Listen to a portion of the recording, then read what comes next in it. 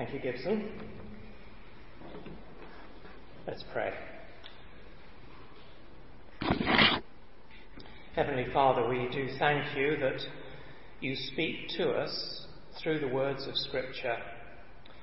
Thank you for the teaching of the Lord Jesus.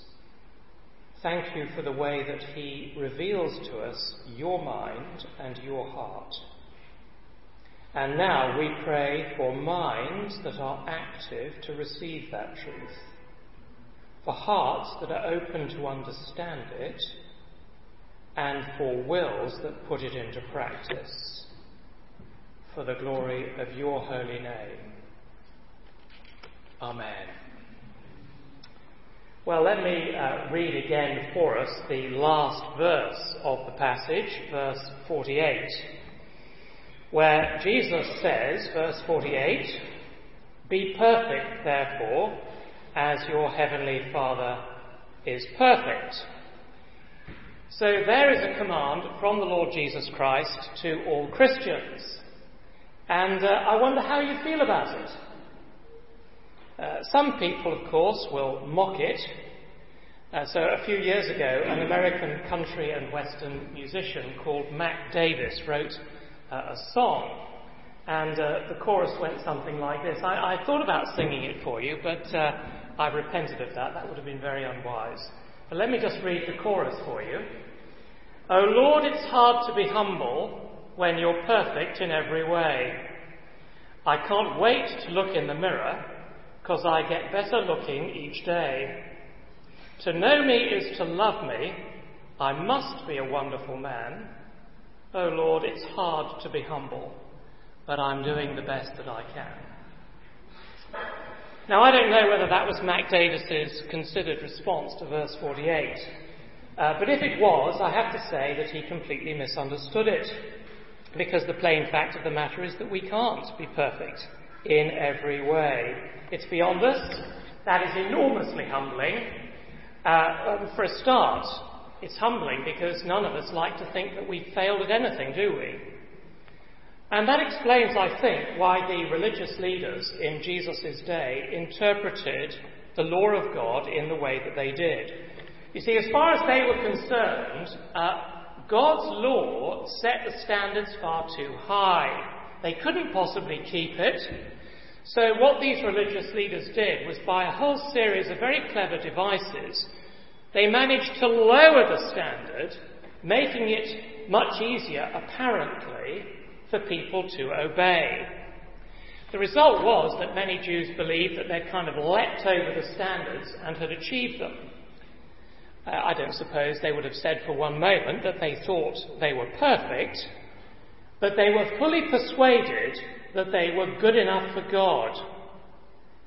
Jesus, however, was not impressed. And as we've already seen in the Sermon on the Mount, Jesus wanted his disciples to see the true purpose behind God's law. So what Jesus does in the Sermon on the Mount is to raise the standard all the way back up to the place which God originally intended. No murder? Well, that includes even an outburst of temper. Don't commit adultery? Well, that forbids a lustful look, divorce and remarriage, except in certain rather specific circumstances that we looked at last week. So the standard that Jesus sets is perfect. And he says all his disciples must be perfect. The question, of course, is how on earth is that even possible? Well, we've seen that in this section of the sermon, Jesus gives us a series of 6 contrasts. And in each case, he begins by saying, "You have heard that it was said," and then adding, "But I say to you." And what Jesus is doing, you see, is contrasting the teaching of the rabbis and their interpretation of the law of God with his own authoritative and perfect interpretation. Now, this morning we come to the last 3 of these contrasts, and I think in each case the message is clear enough. Jesus says, speak the truth. He says, don't retaliate. And he says, love your enemies. So first then, speak the truth, verses 33 to 37. Now again, Jesus begins with what the rabbis were teaching in verse 33. Again, you've heard that it was said to the people long ago, do not break your oath, but keep the oaths you've made to the Lord. Now that isn't a quotation from any one particular law in the Old Testament, but it does reflect the purpose of a number of laws designed to stop people from making a vow and then breaking it. The basic principle was, stick to your word. If you promise to do something, make sure you do it. But the Pharisees, you see, like the clever lawyers that they were, they looked very closely at the small print to see if there was a way around it. The law said that oaths made to the Lord must not be broken.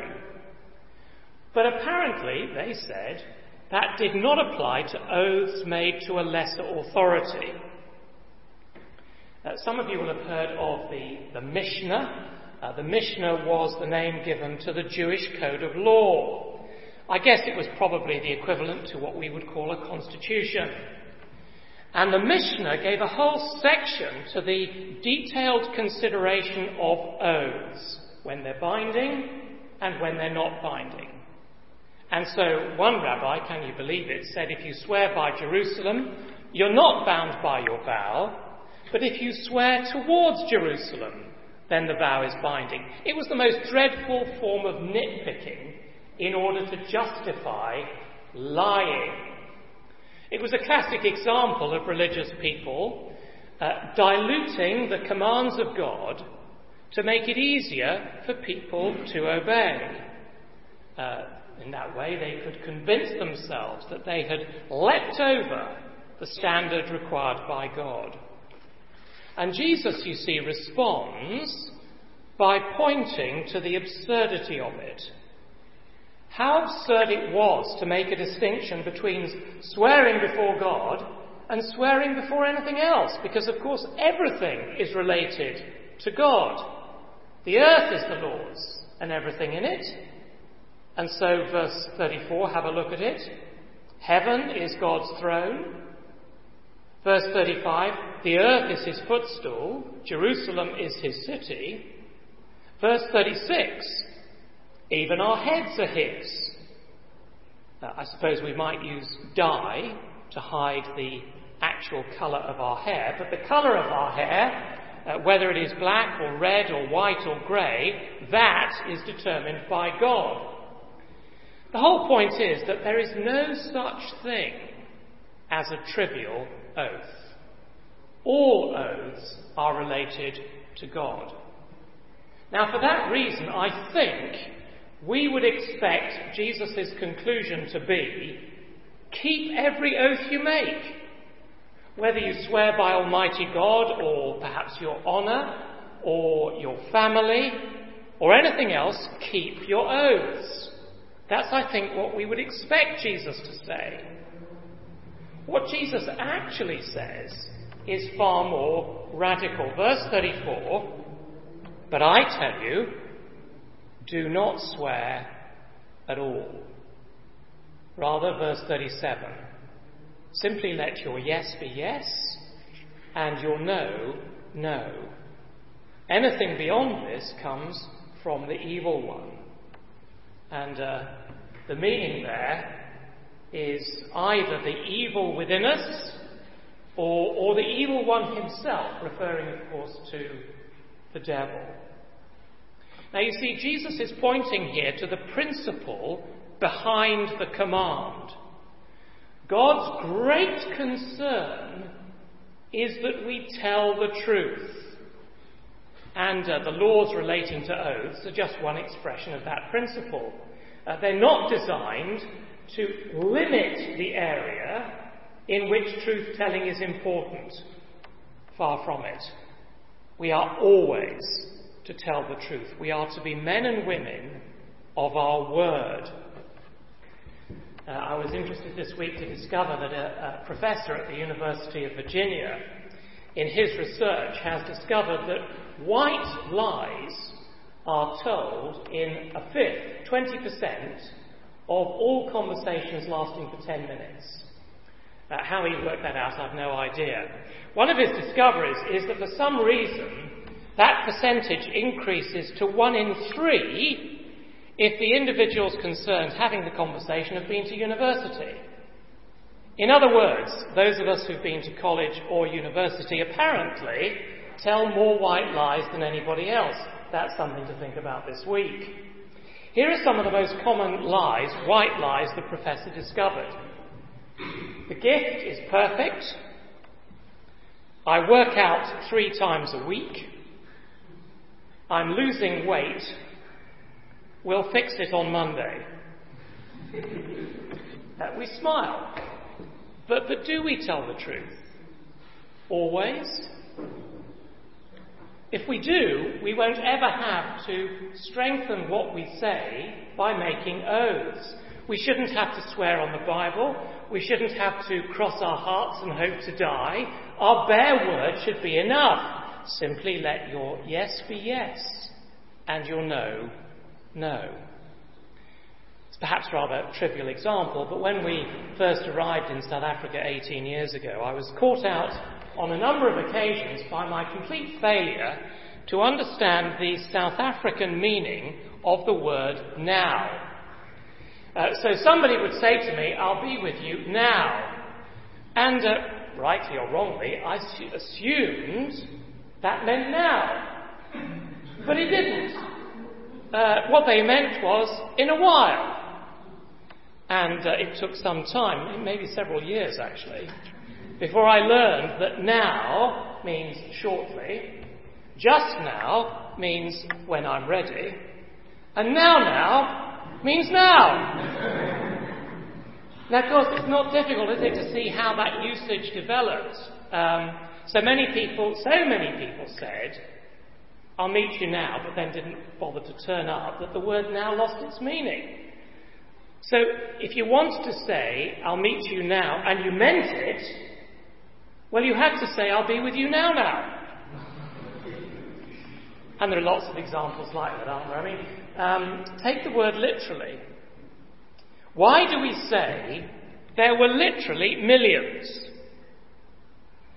Often it's because we don't really expect people to believe us, so we put the word literally in there as if to say, we really mean this.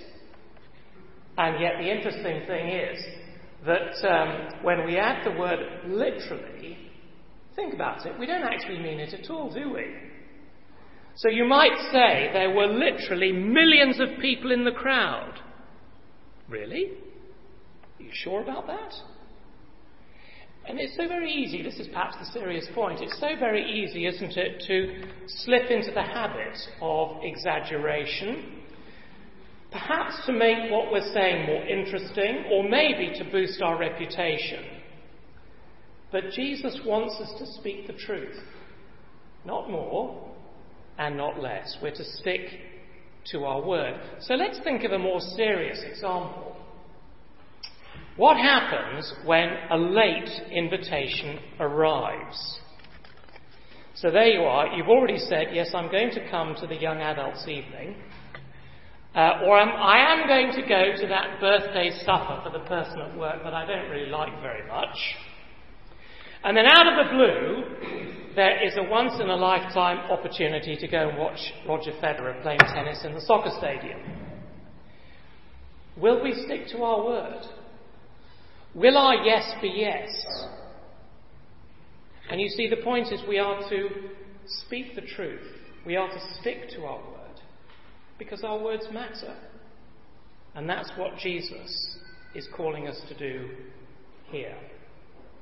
Just one qualification. It's interesting, some people have understood that Jesus here is forbidding his disciples from ever taking any oath whatsoever, even in court, or even swearing the oath of allegiance to the state. And we can understand why people might think that, because Jesus does say in verse 34, don't swear at all. But there is, I think, good reason to be cautious about understanding those words in an overly literalistic way, because we need to consider Jesus' intention. Jesus' intention is that we are to speak the truth, and we should never have to resort to taking oaths. But he's not talking about a situation where somebody else requires us to take an oath. And, we live in a sinful world. People don't tell the truth. So it's understandable that governments and law courts require people to take an oath because they can't trust us to tell the truth if we don't. If that troubles your conscience, this is rather interesting. We should remember the example of the Lord Jesus himself, because in this same gospel, at the trial of Jesus, the high priest said this to Jesus, I charge you under oath before the living God, tell us if you are the Christ, the Son of God. And very interestingly, Jesus does not refuse to speak. No, he replied, presumably under oath, saying, yes, it is as you say. So we miss the point, I think, if we refuse to speak under oath in any circumstances. Jesus is simply saying, speak the truth all the time, say what you mean, and if you do, you won't have to take an oath. Because, you see, swearing an oath when we don't have to, if you think about this, it's actually a confession of our fundamental dishonesty, isn't it? It's as if we're saying, you know what, I can quite understand why you don't believe me most of the time, but now you really must believe me. I really do mean it because I'm taking an oath. So no, speak the truth always.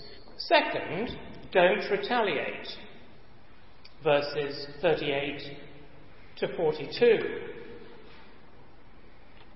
Now, Jesus here is dealing with situations in which we might have been wronged. How are we to respond when we have been wronged?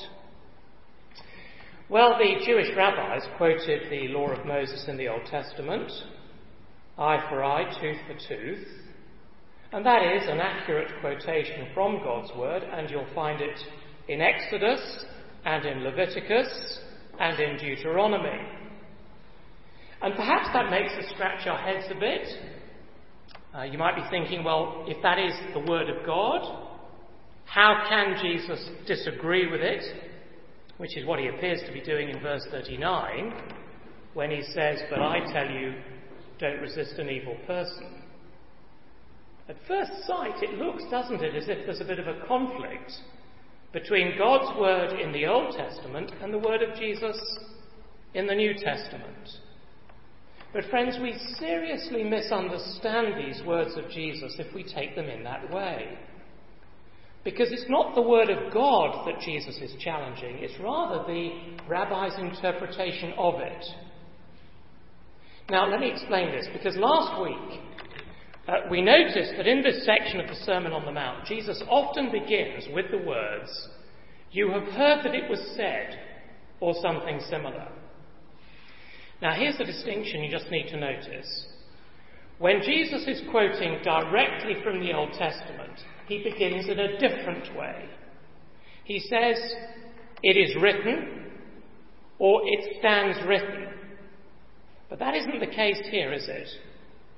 Jesus begins in verse 38 by saying, you have heard that it was said.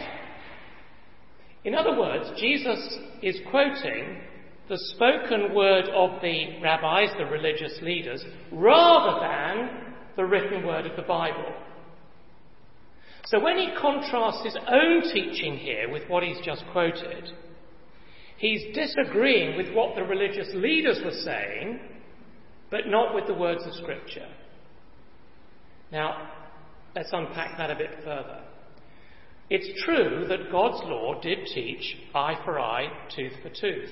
And that is a really important principle, that you find in several legal systems around the world today. It's called the principle of exact retribution.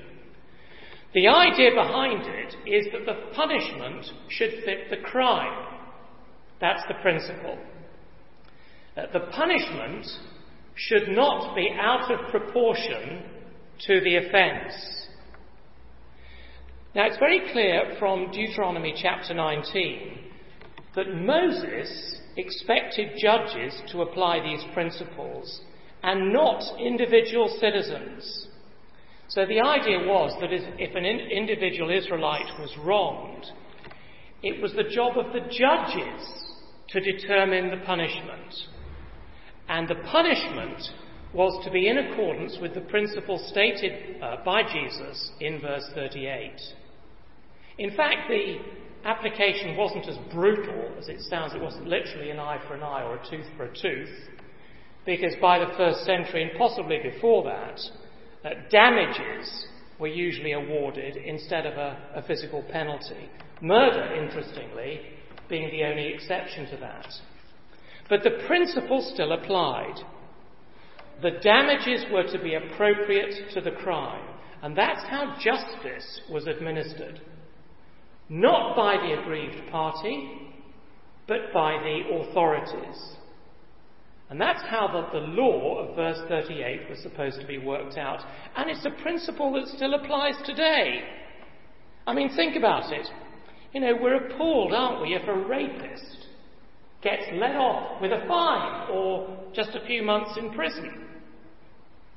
And if you look back in history, we're equally appalled, aren't we, by stories from history telling us about people who were found guilty of maybe a petty crime, just stealing a few pennies or something, who were then executed. Plenty of stories in history are like that. No, the punishment should fit the crime. No more, no less. Now, we might not express it in precisely these primitive terms, but the principle still applies today.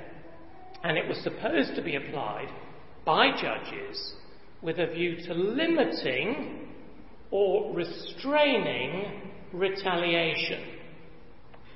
But you see, what the Pharisees did was they applied it to personal relationships, and they used it to justify revenge. In other words, they said, yep, absolutely fine, you can get your own back, as long as you don't harm the person who's harmed you more than he harmed you in the first place. But yes, you can take revenge, that's fine. But you see, that desire for personal revenge is never encouraged by God's law. And it is never to be the attitude of Christ's disciples. That's why Jesus says in verse 39, I tell you, do not resist an evil person. Now, we've got to be careful how we understand that statement today. Some of you will have heard of the Russian novelist Tolstoy.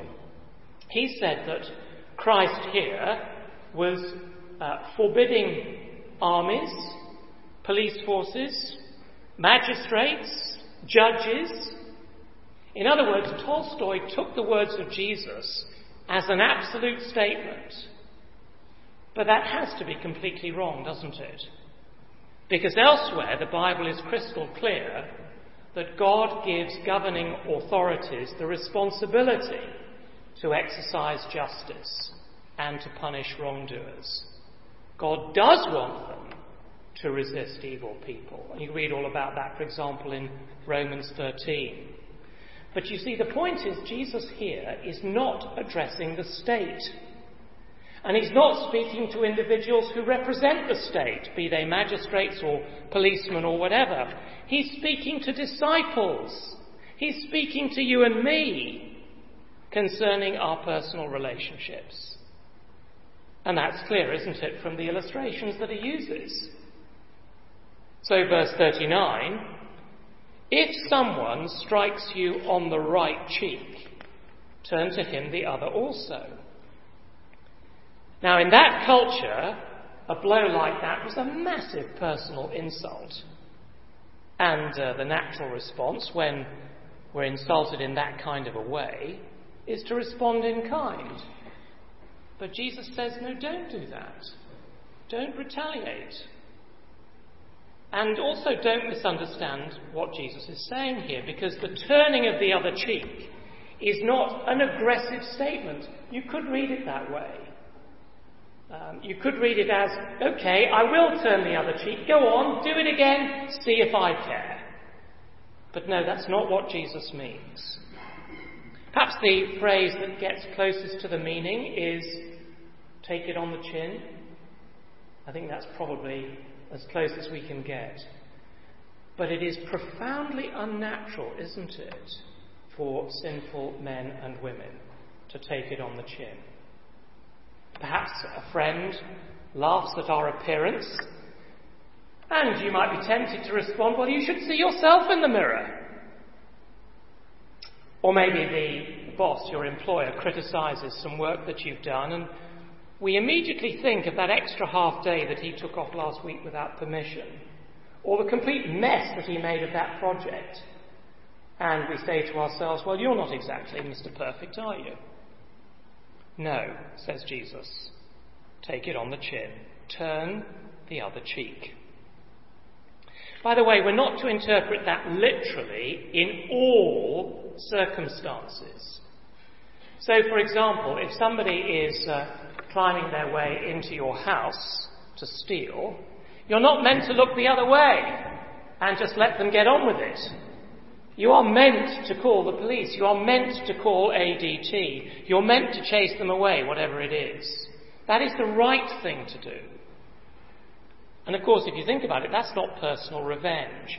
They're doing something wrong, and it's right for you to try and stop them. So turning the other cheek does not mean simply ignoring what is wrong. And it certainly doesn't mean not handing somebody over to the police if the situation requires it.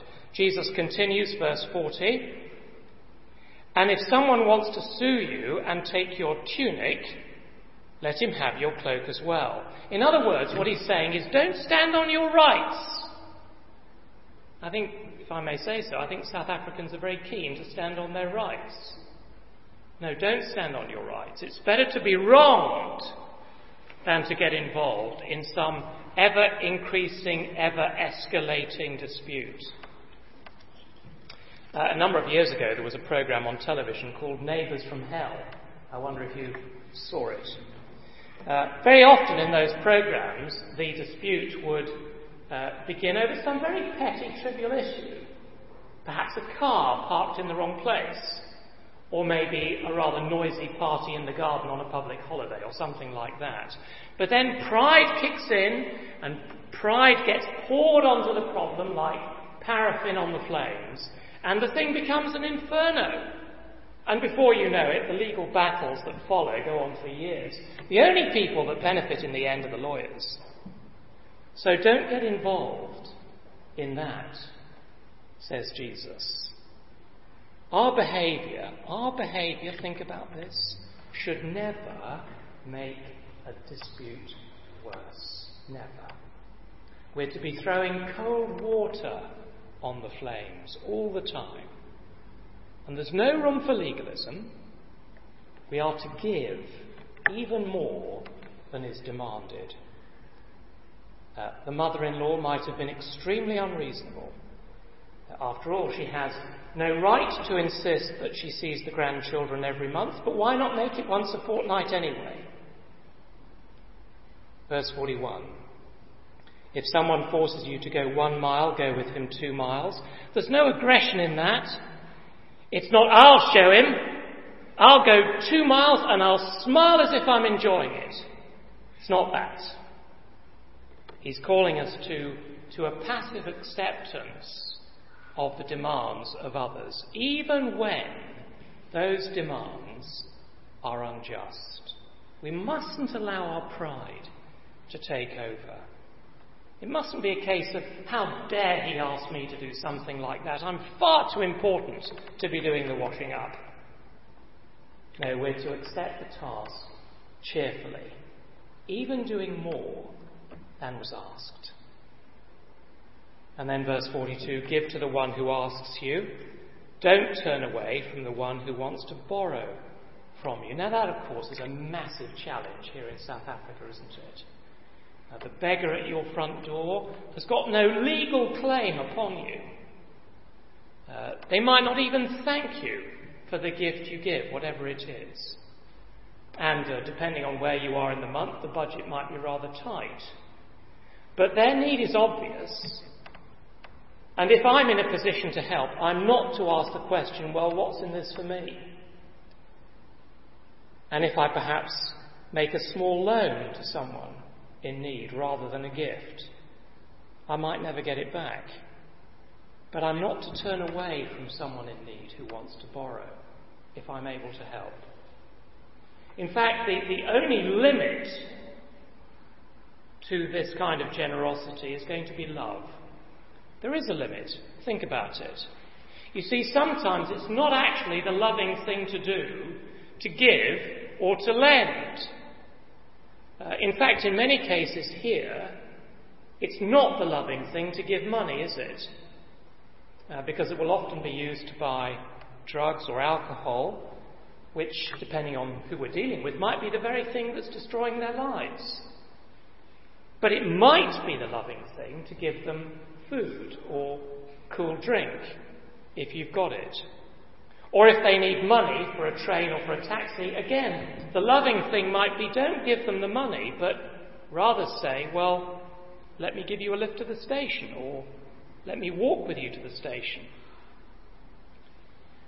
So love demands that sometimes we do not give.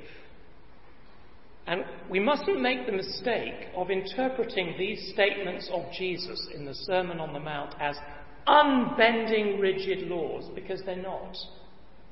They are illustrations of a principle. And the principle is clear. When you find yourself in one of the situations we've been describing, don't resist. And when you're wronged, don't retaliate. And then lastly, and very briefly, love your enemies. Verses 43 to 48. Now again, it's the same pattern. Jesus began with what they were teaching in the synagogue, verse 43. You have heard that it was said, love your neighbour and hate your enemy. Now it's true that the Old Testament law did command love for neighbour. But my friend, you will search in vain for any verse in the Old Testament that tells you to hate your enemy. It seems that some of the Jews were teaching that the law commanded that we should love our neighbour, but it didn't actually say anything about who our neighbours actually are. So we should love our neighbours, but those people who aren't our neighbours, well, we can hate them. And we certainly can hate our enemies. Some of you will know that there was a monastic community called Qumran, or at Qumran, by the Dead Sea in the 1st century. And they've discovered scrolls from that community, and on one of those scrolls was written the phrase, love the brother, hate the outsider. So who does God's law command me to love? Who is my neighbour? And you'll remember, of course, that was precisely the question, wasn't it, that prompted Jesus to teach the parable of the Good Samaritan. What was the message of the parable of the Good Samaritan? It was that my neighbour is not just my fellow countryman, but it's anybody that I'm in a position to help. They are my neighbour. There is literally to be no restriction on love. I wonder this morning if you believe that. There is to be no restriction on love. We are to love everyone, even those who don't love us. Someone has put it rather well. They put it like this. Love for those who like us is ordinary. Love for those who are like us is self-love. Love for those who are unlike us is extraordinary. Love for those who dislike us is revolutionary. That's rather good, isn't it? Don't you think? And that last one, love for those who dislike us, that is the love to which Jesus Christ calls you and me this morning. But I tell you, verse 44, love your enemies, pray for those who persecute you, that you may be sons of your Father in heaven. He causes his sun to rise on the evil and the good, and sends rain on the righteous and the unrighteous. You see, it's not just Christians, is it, who were able to enjoy the lovely sunshine that we've had through most of the past week. Everybody's been able to enjoy it. Those who worship God and those who never give him a second thought. And God shows his love to everybody, regardless of what they think about him. And that is the standard for Christians. And it is radically different, isn't it, from the standard that we see all around us. Verse 46 tells us that most people just love the people who love them. Even the hated tax collectors were doing it. But those who follow Jesus Christ are to be different. Verse 47, even the pagans are friendly towards their brothers. But we are to show exactly the same loving attitude to outsiders and to our enemies. The personal challenge is obvious, isn't it?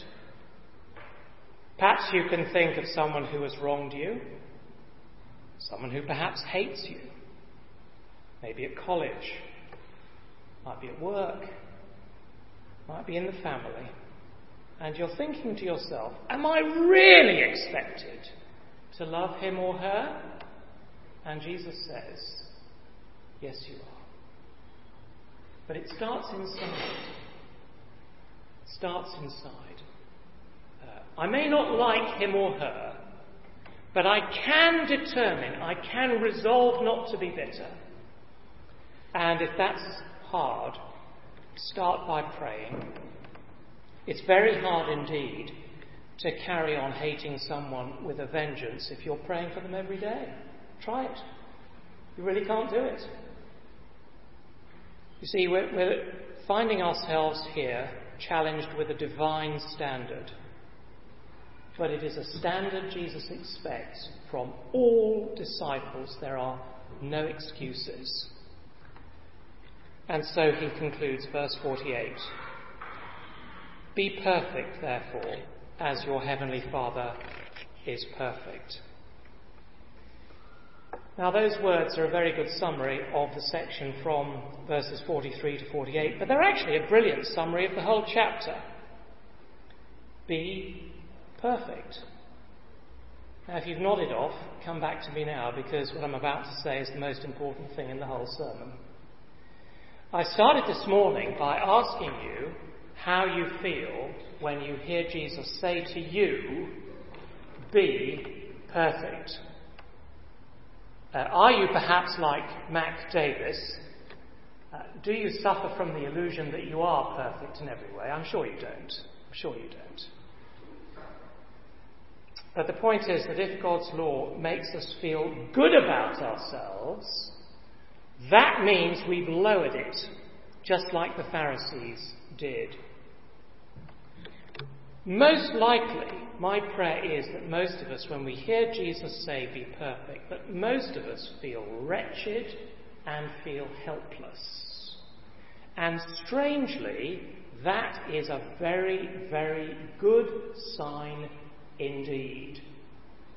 Because once we see the true implication, the true fulfillment of God's law, its deep meaning, we will realize we can never do it. Be perfect as your heavenly Father is perfect. I mean, that ought to show us all the ways we've blown it just in the past week. And if it does, if we do feel wretched and helpless, well, there's good news in the Sermon on the Mount, isn't there? Because Jesus begins by saying, Blessed are the poor in spirit, for theirs is the kingdom of heaven. Blessed are those who mourn, for they will be comforted. You see, it is only those people who acknowledge their spiritual poverty before God who receive the comfort and consolation of the gospel. Nobody else does. Now, it's true that we can't live up to God's standards, but there is one man who did. He always spoke the truth. Indeed, on one occasion he said, "I am the way, the truth, and the life." And when he was arrested and mocked and beaten, he didn't retaliate. There was no trace of bitterness. Instead, he said, "Father, forgive them. They don't know what they're doing." No, he was perfect as his heavenly Father is perfect. And yet, he was willing to die on the cross to take the punishment for imperfect people like me and like you. And so if we trust him, we can be absolutely sure we're forgiven and that God accepts us in Christ as if we've never done anything wrong, as if we are perfect. So have you trusted in Christ? Because in him we are perfect. And surely there's only one proper response to all of this. It is to long to live out in practice the status that God has given us, which means hungering and thirsting for righteousness. So let's ask for grace to do that this week. Let's pray. Let's have a moment of quiet and then I'll lead us in a short prayer.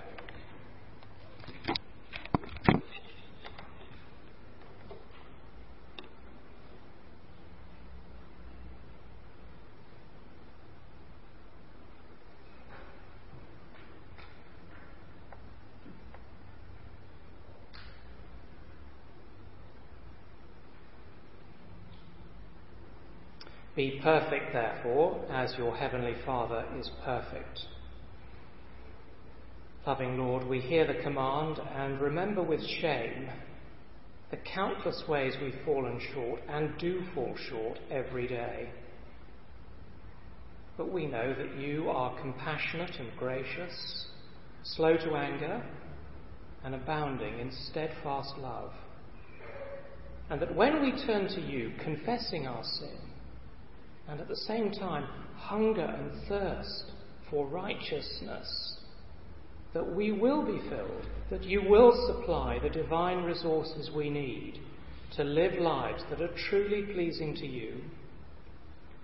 So help us, Lord, to walk closely with you this week, moment by moment, day by day, trusting that you will strengthen us as every situation requires, so that we might bear the family likeness as children of the living God. In Jesus' name we pray.